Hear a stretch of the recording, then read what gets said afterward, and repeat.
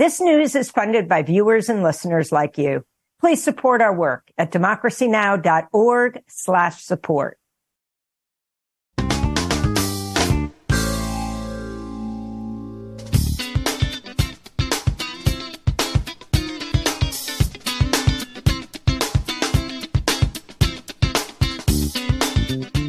From New York, this is Democracy Now!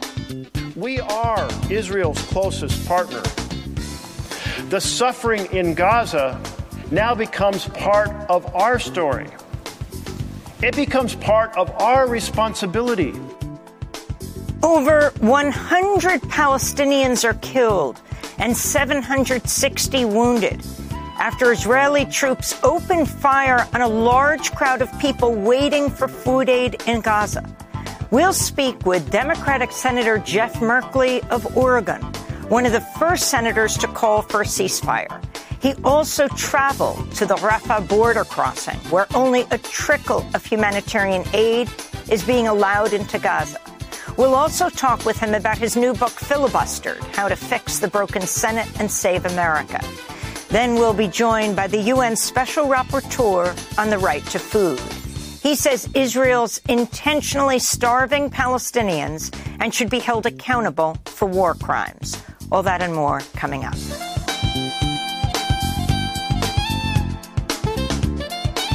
Welcome to Democracy Now!, democracynow.org, the War and Peace Report. I'm Amy Goodman. Authorities in Gaza say Israeli forces have committed a massacre in Gaza City, killing at least 104 Palestinians as they waited for food aid. Gaza's health ministry says over 760 people were wounded in what Hamas called an unprecedented war crime. According to eyewitnesses, Israeli forces opened fire on the crowd that had gathered around humanitarian aid trucks. The death toll is expected to rise as hospitals in Gaza City are struggling to treat the wounded. Dr. Jadala Al-Shafai of Al-Shifa Hospital spoke to Al Jazeera shortly after the attack. Since the early hours of the morning, the hospital has been flooded with dozens of dead bodies and hundreds of injured.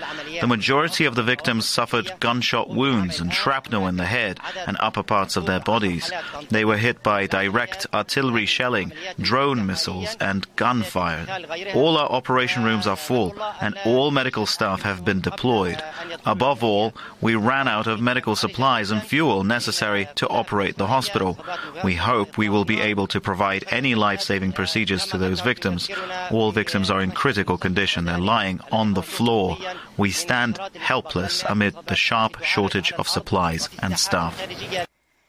This comes as Palestinian officials say the death toll in Gaza since October 7th has topped 30,000. The staggering milestone, which does not account for thousands still missing or trapped under rubble, represents 1 out of every 75 people in Gaza. The UN says over 500,000 people in Gaza are on the cusp of starvation. The Gaza Health Ministry reports 6 children recently died from dehydration and malnutrition. 7 other children are in critical condition. After headlines, we'll speak with Oregon's Democratic Senator Jeff Merkley. He recently visited the Egyptian side of the Rafah border crossing. Here in New York, activists are observing a 24-hour vigil in front of City Hall. Participants are reading the names of the 30,000 Palestinians killed since October 7th. A number of city council members have appeared at the vigil since it kicked off Wednesday amidst an effort to pass a ceasefire resolution in New York City. Audrey Sasson, director of Jews for Racial and Economic Justice, spoke yesterday. You do not have to be Arab, Muslim, Palestinian, or in my case, in the case of our members, Jews who say no, to speak out against an unfolding genocide. That's right. You simply need to be a human being who is paying attention. In Missouri, a Girl Scout troop has split from the organization after the group made legal threats against the girls for running a fundraiser benefiting Palestinian children. Girl Scout mother Nawal Abu Hamda said that instead of selling cookies this year, her 10-year-old daughter and sister troop members decided to make and sell bracelets with beads in the colors of the Palestinian flag, spelling out Gaza and Palestine. The Girl Scouts of Eastern Missouri deemed the move political, banning them from continuing their fundraiser for the Palestine Children's Relief Fund. In response, the girls decided to part ways with the Girl Scouts organization. They're continuing their fundraiser, which has raised over $10,000 so far. Kentucky Senator Mitch McConnell announced he's stepping down as Senate's Republican leader in November in a move that's expected to strengthen Donald Trump's control of the Republican Party. The 82-year-old McConnell has served 17 years as Republican leader, the longest term in Senate history. Believe me, I know the politics within my party at this particular moment in time. I have many faults. Misunderstanding politics is not one of them. Senator McConnell said he plans to finish his term as senator. During his leadership, Mitch McConnell successfully blocked voting on Democratic bills from gun control to election integrity, while ramming through Republican priorities, including Trump's $2 trillion tax cuts for corporations and the wealthiest Americans. Mitch McConnell helped Trump stack federal courts with far-right judges. He also reversed the 60-vote threshold for confirming Supreme Court justices, allowing Trump to install 3 right-wing ideologues on the bench a few years after stonewalling President Obama's Supreme Court justice pick. Former Labor Secretary Robert Reich said of McConnell, quote, "Few people have done more to undermine our democratic institutions and the rule of law than Mitch McConnell," Reich said. The Supreme Court's announced it'll decide whether former President Donald Trump has presidential immunity and cannot be prosecuted for attempting to overturn the 2020 election. Oral arguments will be held during the week of April 22nd. Trump's claimed he should have total immunity from prosecution. The court's decision is seen as a major victory for Trump, as it'll likely further delay his federal election subversion trial until possibly after the November election. Meanwhile, a judge in Illinois has ruled Trump should be removed from the state's March 19th primary ballot for violating the insurrectionist clause of the 14th Amendment. The judge stayed her ruling until Friday, giving Trump a chance to appeal. Colorado and Maine have also ruled Trump to be ineligible. The Supreme Court heard arguments in the Colorado case 3 weeks ago, but hasn't issued a decision yet. In other Trump news, the New York Times has revealed the former president has paid out nearly $400,000 to cover legal expenses from his failed lawsuit against the newspaper. Trump sued the Times after it revealed his confidential tax records showed he paid very little in federal income tax. This all comes as Trump and President Biden are both making separate trips today to the U.S.-Mexico border. Biden is headed to Brownsville, Texas, while Trump is going to Eagle Pass, Texas, which has been the center of a standoff between the state of Texas and the federal government. In other election news, Marianne Williamson has unsuspended her presidential campaign after she received about 3% of the vote in Michigan's Democratic primary against Biden. Williamson's the only Democratic candidate to support a ceasefire in Gaza. In other Supreme Court news, justices appear divided along ideological lines as they considered Wednesday whether the Trump administration overreached its authority when it imposed a ban on bump stocks in 2018. Bump stocks can turn semi-automatic rifles into fully automatic machine guns and were used in the 2017 Las Vegas mass shooting, which killed 60 people and injured hundreds. A decision is expected in the summer. Congressional leaders announced a deal Wednesday to briefly extend government funding, avoiding a partial shutdown. The deal, which both the Senate and House must vote on before a Friday deadline, would fund 6 federal agencies through March 8th and another 6 through March 22nd. In the Texas Panhandle, the massive Smokehouse Creek fire has now burned nearly 900,000 acres of land, making it the second largest wildfire in Texas history. The fire is now larger than the state of Rhode Island. At least one person and thousands of cattle have died in the blaze, which was sparked by record heat. Residents say the fire quickly swept through whole neighborhoods.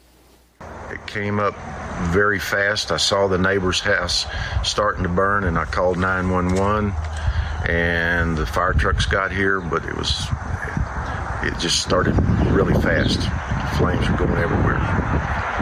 And by the time we got back, well, there was nothing left. We basically have lost everything. This is the only pair of pants I've got. And the shirt. That's it. 4 other large fires are also burning in Texas.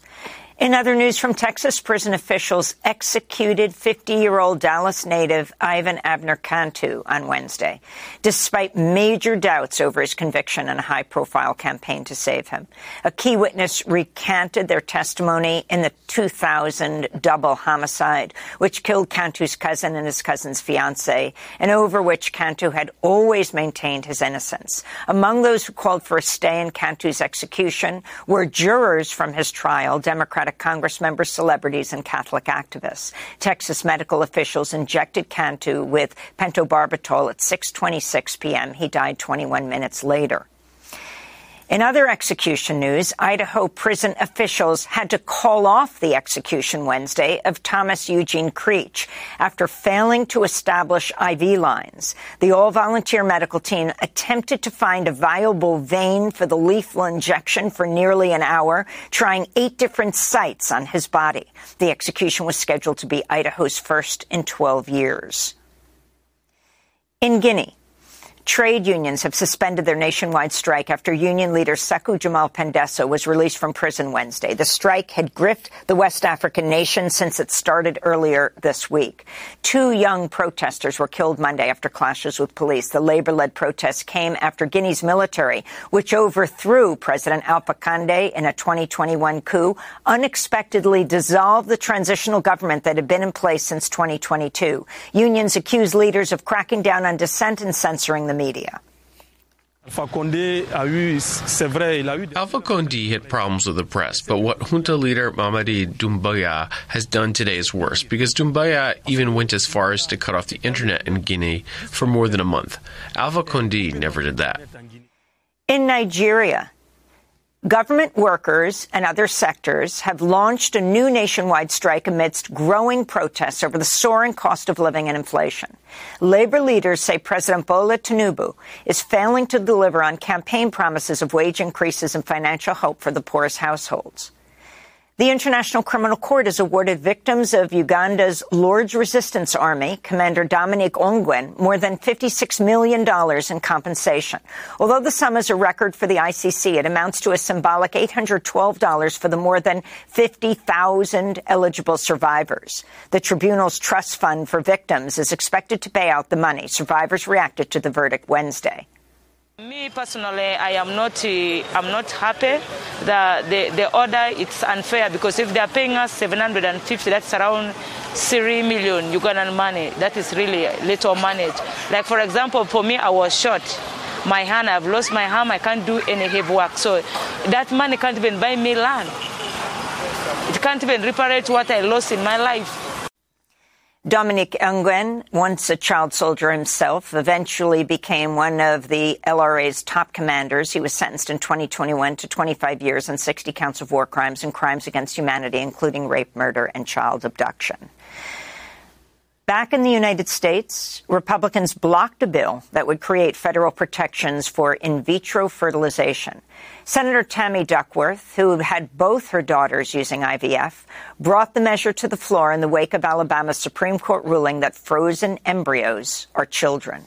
Duckworth sought to pass the bill under unanimous consent, but Republican Cindy Hyde-Smith blocked it, citing vast overreach. Meanwhile, Alabama Republicans have advanced several bills to protect IVF in the state, which could pass as early as next week. And the Justice Department has launched its investigation into Boeing after a door blew off an Alaska Airlines 737 MAX 9 mid-flight last month. This comes as the Federal Aviation Administration gave the company a 90-day deadline for presenting a safety plan that meets current standards for new planes. A recent report by the FAA found Boeing's safety culture to be inadequate and confusing. Last week, Boeing announced it was replacing the head of its 737 MAX program.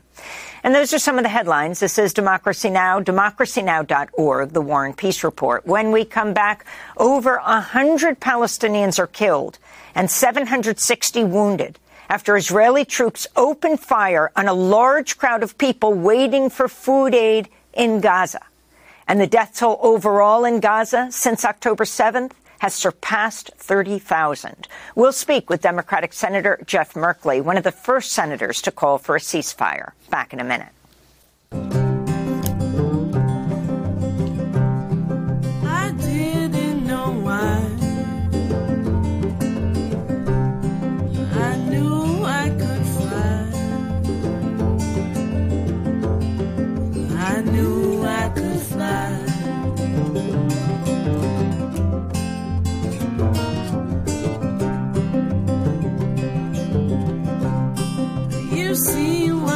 see? Do you think you see me? Do you think you see me? Do you think you see me?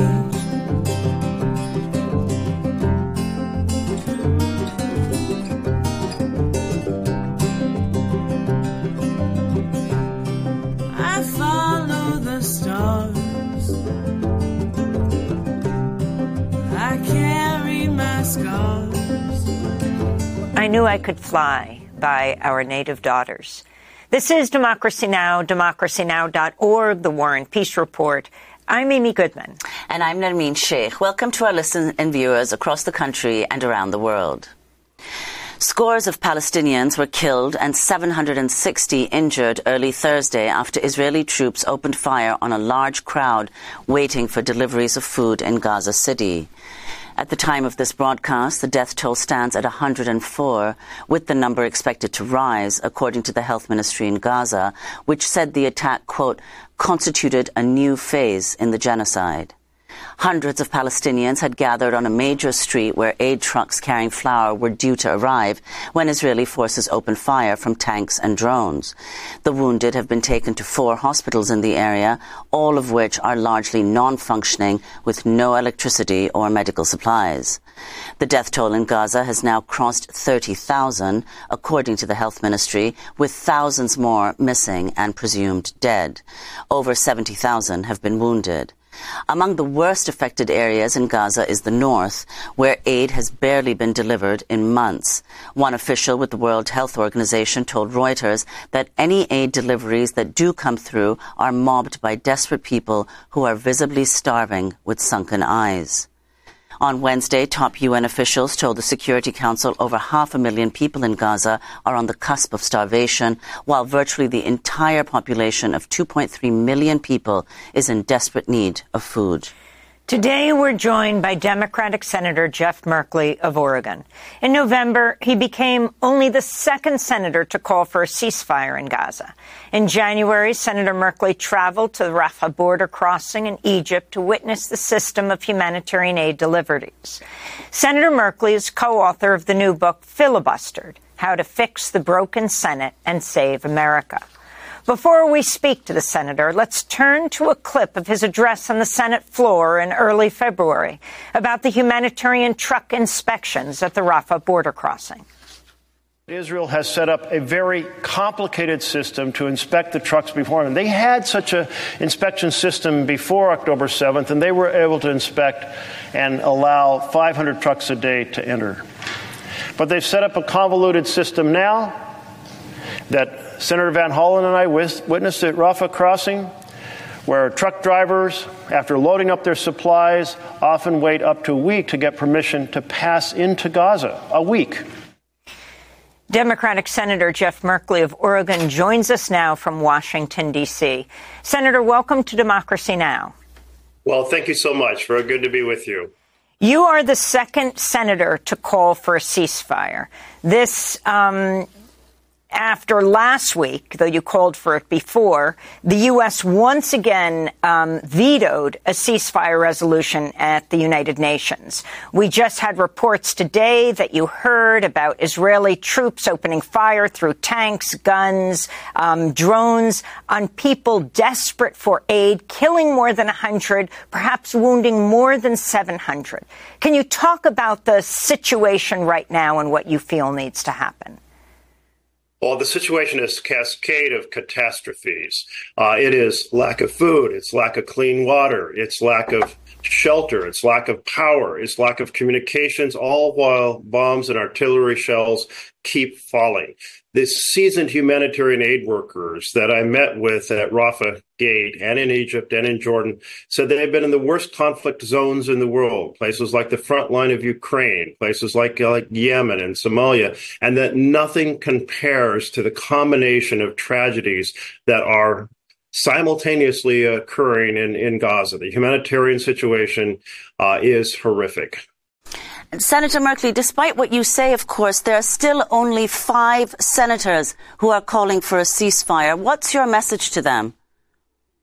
My message is that we have to look with open eyes because that's what we do with every humanitarian situation around the world, whether it's in Burma, whether it's with people being enslaved in China, or the way China is treating Tibetans. In this case, it happens to be occurring in the context of our work with an ally, with Israel. But that means we can't just look away and pretend it's not happening. We have to recognize we, the United States, are so closely tied, more closely tied than any situation in the world because of our military aid to Israel, our resupply of bombs and artillery shells during the war, our very close consultation and intelligence sharing. For all these reasons, it's the United States that has leverage to address this situation, and the world expects us to take the lead and to act in a much more bold and aggressive way than we have been doing. And what about your position on military aid, quite apart from a ceasefire? Have there been calls for the suspension of military aid given the situation on the ground? Yes, I voted against the emergency supplemental because it included additional offensive aid as opposed to, well, it includes defensive as well, which I can support. But the idea that we're voting to resupply these types of arms that have been used in indiscriminate bombing by Israel in Gaza, contributing and creating to this humanitarian debacle, I had to oppose that, and it's complicated because it's tied in the same bill with aid to Ukraine, which I and others strongly support. But we need to have a Senate where we can actually put up amendments, be able to debate pieces of the legislation, which we were unable to do. Senator Merkley, the Michigan primary just happened. We see there this uncontested vote. For every 6 people who voted for Biden, for every 6 Democrats, 1 person voted for uncontested. Over 100,000 people in Michigan, the battleground state, meaning uncommitted.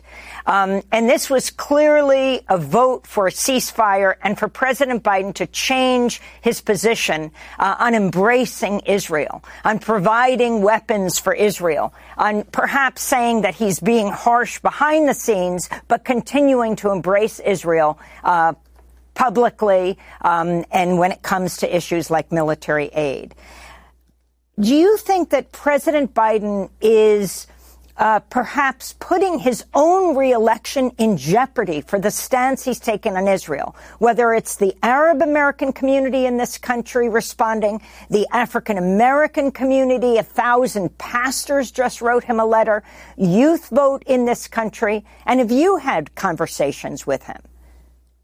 Well, I have not had conversations directly with President Biden, but I have with many of his advisors. And the situation is such, they are conscious of certainly how this is reverberating in a political context. But certainly Palestinian Americans are profoundly disturbed. It's hard to find any Palestinian American who has not lost members of their extended family in Gaza, or is deeply disturbed through their friends and extended associations of the impact.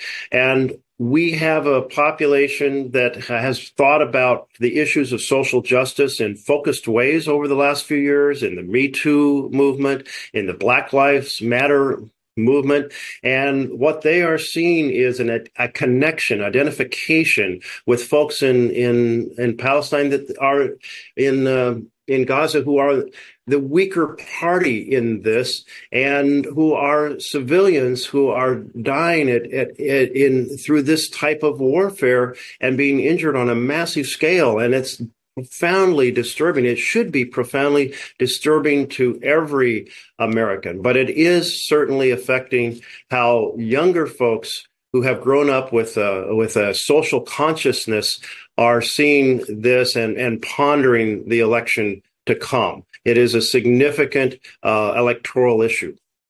Senator Merkley, just to go back to your visit to Rafah last month, if you could explain what exactly the situation is on the crossing, along the crossing, and why so many trucks are being turned away. There are lines and lines of them on the Egyptian side of the border. And when you were there, you said that in a warehouse in Rafah, filled with material, you saw this warehouse that had been rejected in inspection. The warehouse included things like oxygen cylinders, gas-powered generators, tents, and medical kits used in delivering babies. What explanation's been given for why these things are being turned away? Well, Israel has had great reluctance about providing aid into Gaza, and yet they control all the entry points into Gaza, so they are the critical factor. And so they set up a system that's full of challenges. So truck drivers have to wait for permission to go to the inspection location, which is in Israel. So they drive then they may be waiting quite a while in Egypt, waiting for permission to do that, get to that inspection point, and they may be told, well, there is an item on your truck that we can't allow. For example, one issue we heard about was scalpels in birthing kits. Well, they have a sharp edge, so this is being rejected. Or perhaps it's an oxygen tank for a hospital, but that metal could be used as a missile launcher. Or this is a power generator needed also for a hospital, but it could be used by Hamas to put air into a tunnel. So these things get rejected even after they have often been cleared in advance. And if a single item is rejected off the truck, the entire truck is rejected. And so this is why the process is so complicated and difficult. Partly it's rooted in an authentic desire to avoid dual-use items that will help Hamas. And partly it's rooted in a reluctance to provide aid directly from Israel into Gaza. And yet the U.S. has depended upon that as a way to provide humanitarian aid. And it's been so grossly inadequate. So every single day, we see the growing collapse of the medical system. We see women who are having C-sections without anesthesia. We see children having their limbs amputated without anesthesia. We see basic supplies of medicine for people who are suffering from high blood pressure, or they're suffering from diabetic circumstances, or they have infections and they don't have antibiotics. This is unacceptable. It's why I've been calling for the U.S. to bypass Israel and do direct deliveries of aid. We have the ability to get airlift of every medicine needed to those remaining few hospitals that are functioning. We have the ability to get aid onshore with our huge sea lift and airlift capability, and then have it distributed by humanitarian organizations. We are complicit now in this starvation and humanitarian catastrophe because of our close relationship, and this has to end. We have to act directly. Would you call it a genocide, Senator Merkley? I have not used the word genocide. I'm not a lawyer. I'm not an international humanitarian or a legal organization. But let's just describe that these circumstances being deliberately inflicted upon the people and the displacement have many of the characteristics of the worst situations around the world that we have condemned previously. I want to ask you about the breaking news yesterday about Senator McConnell stepping down as the Republican leader of the Senate, a position he has held longer than any senator in history. He's going to step down next November in a move that's expected to strengthen Trump's control of the Republican Party, served 17 years as Republican leader.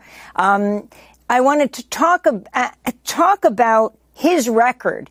He said he plans to finish as senator. During his leadership, McConnell successfully blocked voting on Democratic bills from gun control to election integrity, ramming through Republican priorities, including Trump's $2 trillion tax cuts for corporations and the wealthiest Americans, helped Trump stack federal courts with far-right judges, reverse the 60-vote threshold for confirming Supreme Court justices, allowing Trump to install 3 right-wing justices on the bench a few years after stonewalling President Obama's Supreme Court Justice pick, Merrick Garland. It's absolutely amazing what happened, saying when Scalia died. I want to play a clip of McConnell himself talking about why Merrick Garland would not be able to have a hearing before the election the following November.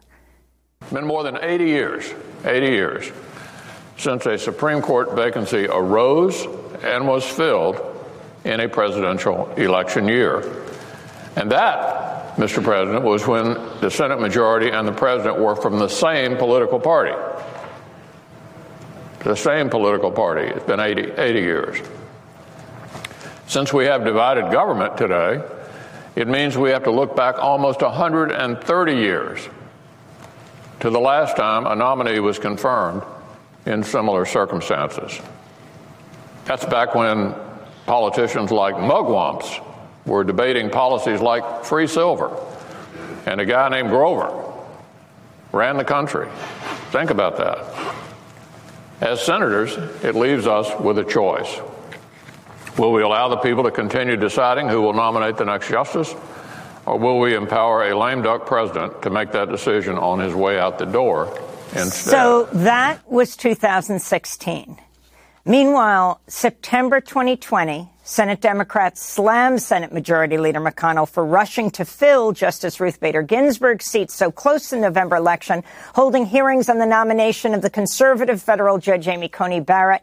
When early voting had already begun in some states, she was confirmed a week before Biden's election. Senator Merkley, your assessment of McConnell's tenure? Yes, back in the mid-1990s when Gingrich was shifting strategy on the House side, and that shift in strategy was to say, rather than cooperate with the majority to get some things into bills, we'll basically obstruct them as much as we can and then argue that their failures mean they should be replaced. And it proved to be an effective strategy. McConnell said, Gingrich gives obstruction a good name. But in the Senate, he had tools Gingrich could never have dreamed of. He had the nomination process, which every objection to closing debate means a nomination could take a week, so he could really slow things down. And then he had the 60-vote requirement for closing debate. And if you flip the math, it means that in the minority, with 41 votes, you can paralyze the Senate on policy bills. And he used that in an aggressive strategy, and he used it on nominations, and he really brought obstruction to be the premier tool of the minority, arguing the more you obstruct, the more you make the case for the majority to be replaced by the minority. I really thought when I first heard this was just so absurd, and the American people would see it and understand it and reject it and penalize the minority for using obstruction in this fashion. But I was wrong. It turned out to be an incredibly effective strategy because the American people hold the majority accountable. They're like, if you've got a problem with getting things done, solve that problem. You are in charge. And so his legacy has been one of obstruction. And it has been one in which he has used the most convenient argument of the moment in order to make power moves on behalf of the Republican Party, to make the first time in U.S. history that the Senate didn't debate a nominee, the very first time. I called it the stolen seat. And when Obama nominated near the end of his term, and then proceed to change the rules for the Supreme Court, and in exact contravention of the argument he'd made just prior. So it was the argument of the moment, no consistency except the strategy of obstruction of Democrats and power moves for Republicans. And for the power moves, I'm sure much of the Republican Party appreciates him, for the Supreme Court does, but it has done incredible damage to the institution of the Senate and incredible damage to the institution of the Supreme Court. And are you concerned that the person who replaces him will be even more extreme? Word is it's going to be one of the three Johns who always stand behind him. Senators John Thune of South Dakota, John Cornyn of Texas, and John Barrasso, perhaps the most MAGA, of Wyoming. There's a lot of things to worry about, but some things are completely out of my control. So I'll just wait and see what happens. And that certainly is the case in the selection of the Republican leader. We're speaking with Democratic Senator Jeff Merkley, who's authored a new book with his chief of staff titled Filibustered: How to Fix the Broken Senate and Save America. This is Senator Merkley holding a filibuster-like session overnight back in 2017, speaking for more than 15 hours in protest of the Supreme Court Justice Neil Gorsuch's nomination. And to confirm anyone but Merrick Garland to this seat confirms the Senate as the thief who took the seat for the first time in U.S. history and transported to another president in an effort to pack the court. So, Senator Merkley, if you could talk about your book just out last month. Yes. Well, that situation that night, what I knew was coming was that at the very moment that the majority leader, McConnell, proceeded to put the nomination on the floor for Gorsuch, he also filed to close debate. And so there wasn't a long obstruction of any kind. There was zero obstruction, but he wanted to make sure he did this as quickly as possible. That is to install Gorsuch in order to have the public pay as little attention as possible. He knew it was controversial. He wanted to get it over with, and so he minimized the debate in a fashion we've never seen before, and also did that to change the rules from a supermajority to closed debate to a simple majority. Democrats had changed the rules after massive obstruction by McConnell on lower courts, but we'd said to the Supreme Court has to retain the integrity and legitimacy necessary to play its role in the balance of powers and the separation of powers in our government, and that therefore we should leave that as a supermajority requirement. McConnell, in this power move, said, well, you know what? We're going to get those judges in no matter how extreme they are, no matter how flawed they are, because they are going to rule in fashion that is like legislating for the far right. And that's what we have now, a deeply damaged court operating as really a legislature for the far right. So, Senator, I know you have to go, but we want to ask about that subtitle, which is key: How to Fix the Broken Senate and Save America. Yes. Well, right now we are completely paralyzed by the cloture motion designed to be used once a decade. It's used once or twice a day, and it takes a week. It's just completely paralyzed the place. We have, instead of a voice for the minority and an incentive to compromise, we have a veto by the minority without an incentive to compromise. And that means the cycle of government is broken. The American people believe that government is supposed to be you elect people, and if you get a majority, then they can implement that vision. But if you can't implement that vision because there's a minority veto, then that just produces cynicism and frustration, which is exactly what we see today. The founders had seen this with the Confederation Congress, which required a supermajority. They said, whatever you do, never replicate this. This will be a formula for tedious situations and contemptible compromises of the common good. But we have done exactly what the founders said not to do, flipped democracy on the head, given the minority the power to choose the path, and broken the cycle in which government can function.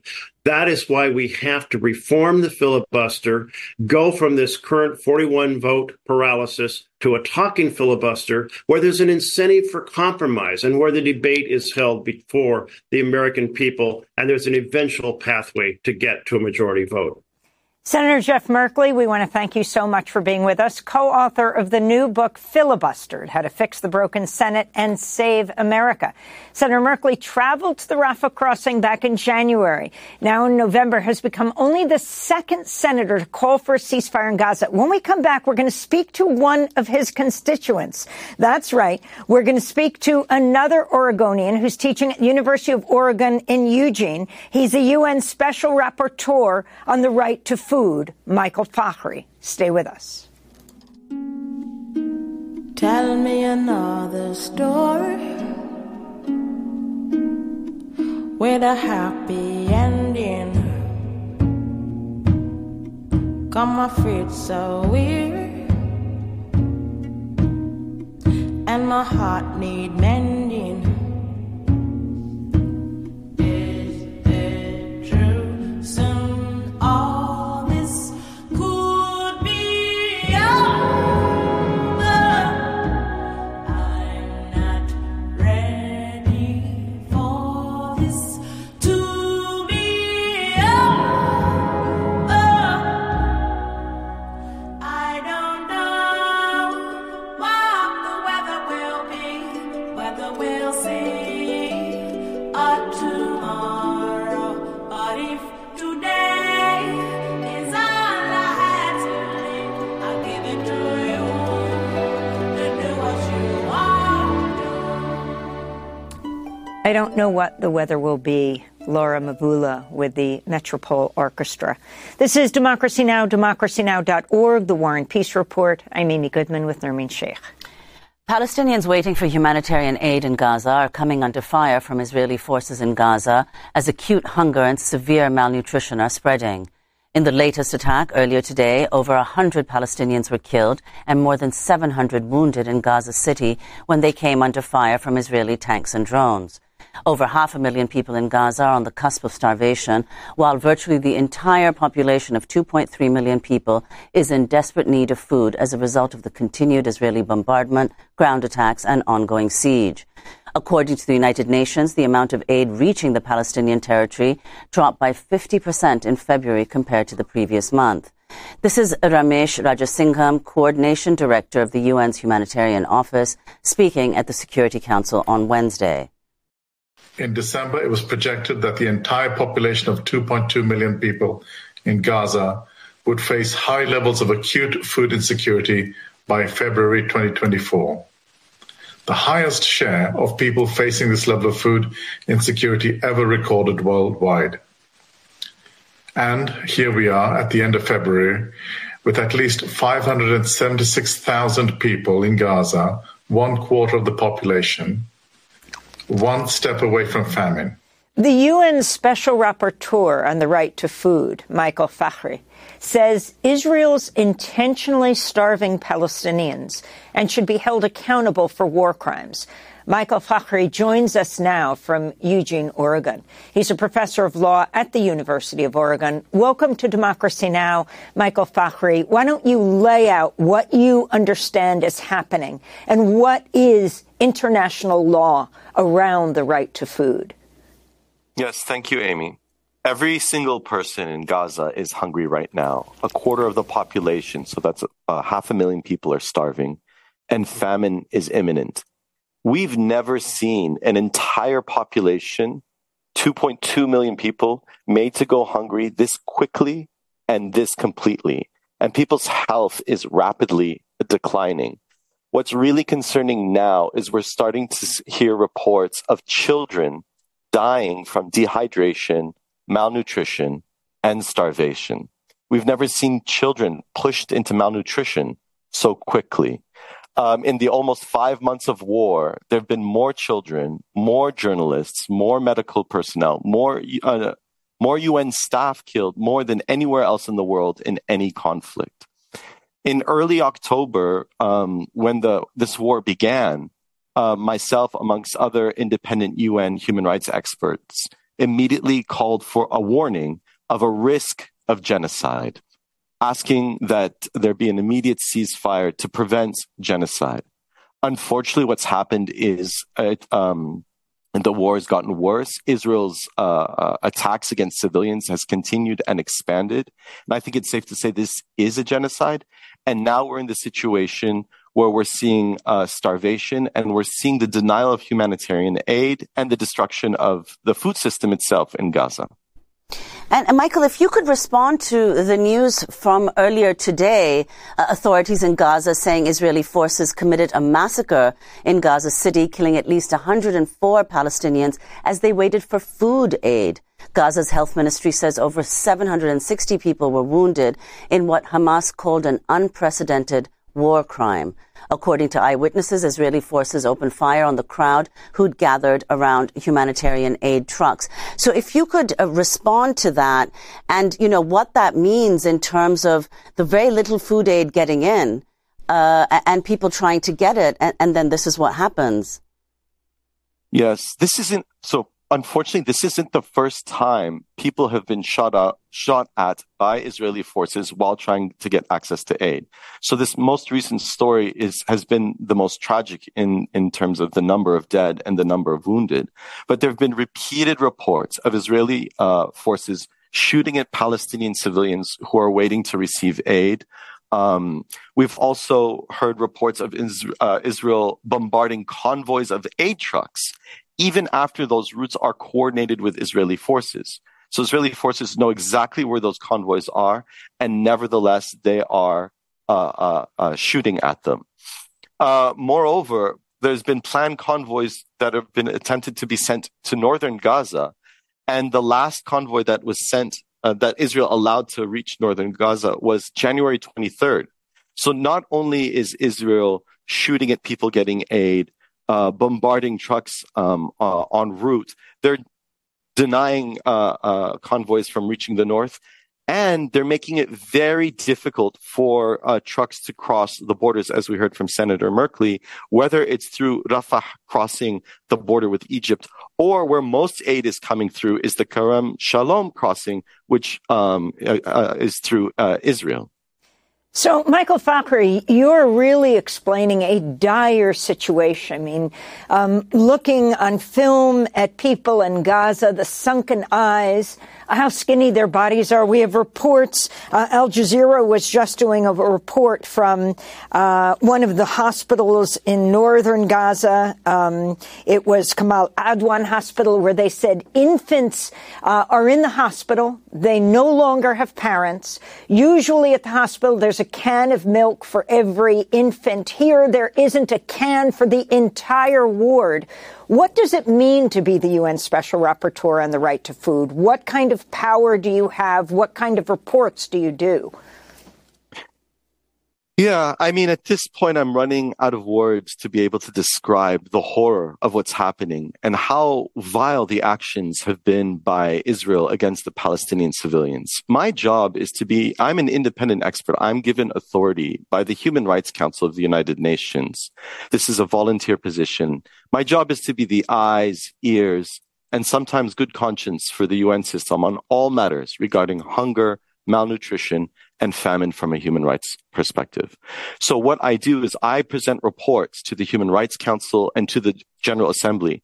I decide what's on the agenda when I present to them. I decide what is the right to food agenda when presenting to the Human Rights Council and the General Assembly. So my most recent report when I go to the Human Rights Council next week will be on the role of small-scale fishers. And what I will be doing now between now and then the General Assembly in October is my next report will be on starvation with an emphasis on Gaza. Because unfortunately, we're seeing a rise in conflict all over the world. Conflict is the main source of hunger in the world. And also for that report to create a record of what's going on in Gaza, because we're seeing starvation, we're at the brink of famine.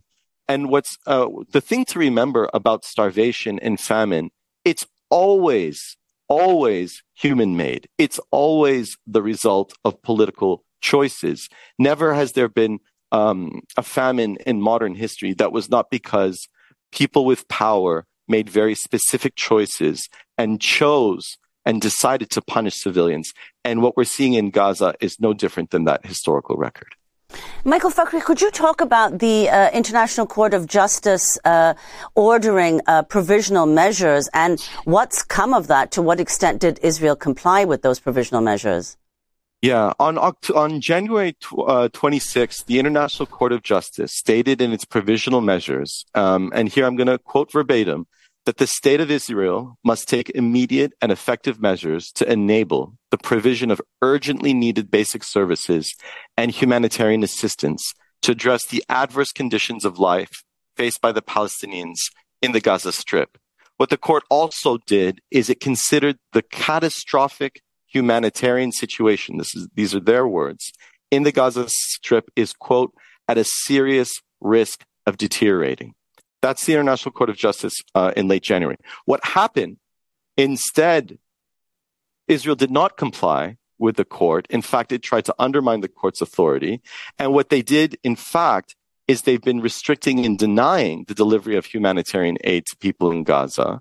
And around that same time in late January, Israel denied there was even a humanitarian crisis or starvation. And so what we saw instead of compliance with the International Court of Justice is a reduction of humanitarian aid by 50%. And so to put it in perspective, before the war began, approximately 500 trucks used to enter Gaza a day. Now, if we're lucky, the average is about 100, but it's that's an average amount. The other thing to remember, even before all of this happened, is Israel had a lot of control over the entry of food into Gaza through a 17-year blockade. Because the question we have to ask, how was Israel able to make 2.2 million people go so hungry so quickly and completely? They were already keeping people on the brink of hunger through the 17-year blockade, making it very difficult for fishers to access the sea. And 50% of people in Gaza before the war were already food insecure. 80% relied on humanitarian aid. So it's so clear that not only is Israel not complying with the International Court of Justice, but I would add now that Israel is using humanitarian aid as a bargaining chip. So not only is it breaching international law and the order of the International Court of Justice, it's clear now because what we saw on Tuesday, this is February 27th, this Tuesday, Israel and Hamas began negotiating for a potential 40-day truce. And it's important to note, what has Israel offered in the negotiations? They've offered humanitarian relief to Palestinians in Gaza. So what Israel is offering they want concessions from Hamas. They're offering things like a commitment to bring in 500 trucks per day of humanitarian aid. Israel is potentially committing to providing 200,000 tents and 60,000 caravans. And they're offering to rehabilitate hospitals and bakeries and to allow for the necessary equipment to enter.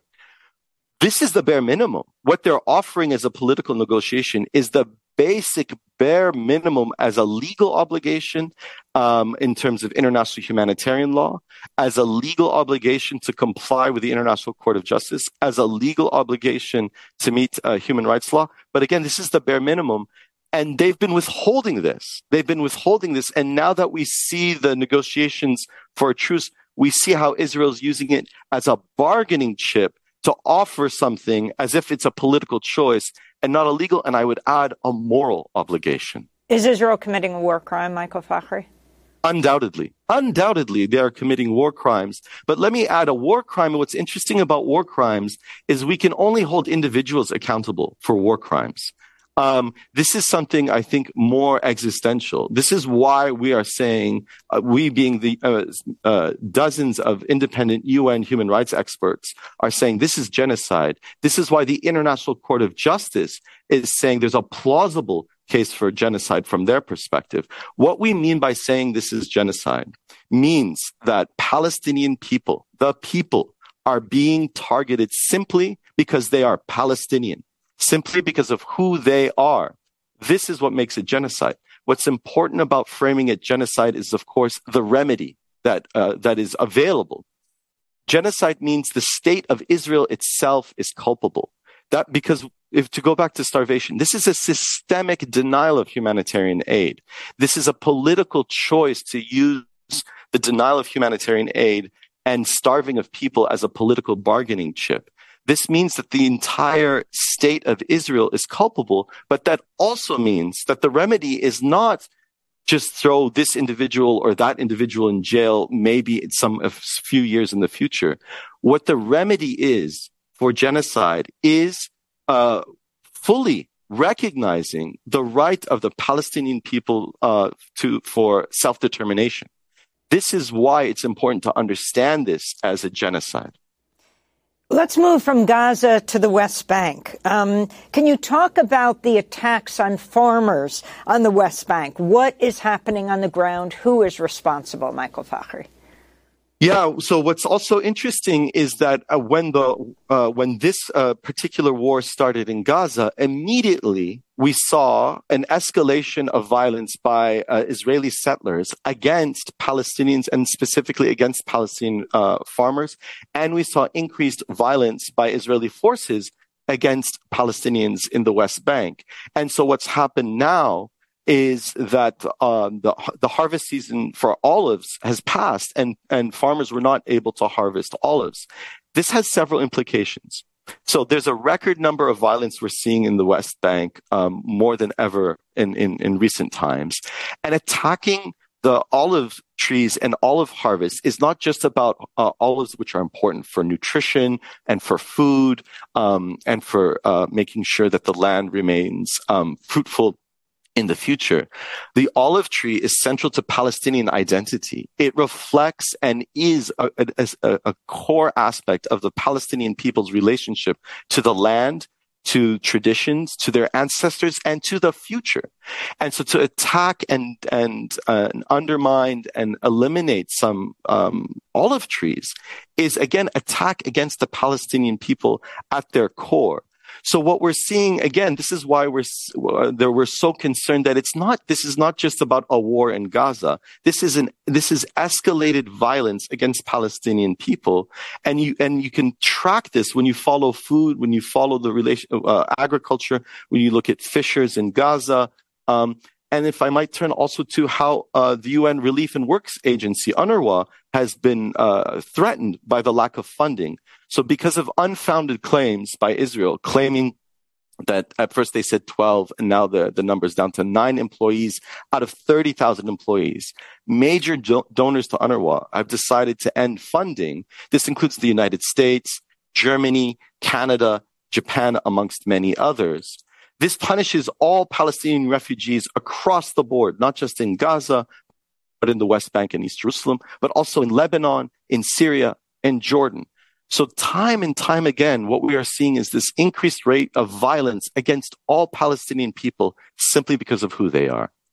And Michael Fakhri, let's just end with the global hunger crisis, which the World Food Programme has noted is of unprecedented proportions. In just 2 years, the number of people facing or at risk of acute food insecurity increased from 135 million before the pandemic to 345 million now. Yes. So before the pandemic, we were already seeing a rise in the rates of hunger and malnutrition. This started in 2015. When the pandemic started in 2020, it immediately triggered a hunger crisis in the whole world. So rich countries, poor countries alike, all of a sudden there was a spike in hunger. Now, when the pandemic then formally ended, what happened is the hunger crisis actually got worse. The reason is because there were temporary measures and social programs that were put in place during the pandemic to deal with the health crisis. This is things like universal school meals for children, sometimes throughout the whole year, not just the academic year, direct cash payments to people, supporting local food markets, local farmers markets. These programs were put in place as temporary measures to deal with the pandemic and the food crisis of the pandemic. We have 30 seconds, Michael. So what needs to be done is to turn those temporary programs into permanent programs. Otherwise, this global food crisis is only going to get worse. Michael Fakhri is the UN Special Rapporteur on the Right to Food and a professor of law at the University of Oregon. That does it for today's program. Democracy Now! Is produced with Mike Burke, Renee Feltz, Dina Guzder, Sharif Abdel-Quddus, Messiah Rhodes, Maria Taracena, Tammy Warrenoff, Charina Nadura, Sam Alkoff, Taymari Astudio, Robbie Karen, Hani Massoud, and Hannah Elias. Our executive director is Julie Crosby. Special thanks to Becca Staley, John Randolph, Paul Powell, Mike DeFilippo, Miguel Noguera, Hugh Grand, Dennis Moynihan, David Prude, Dennis McCormick, Matt Ely, Anna Ozbek, Emily Anderson, Buffy St. Marie Hernandez. I'm Amy Goodman with Nermeen Sheikh for Democracy Now! This news is funded by viewers and listeners like you. Please support our work at democracynow.org/support.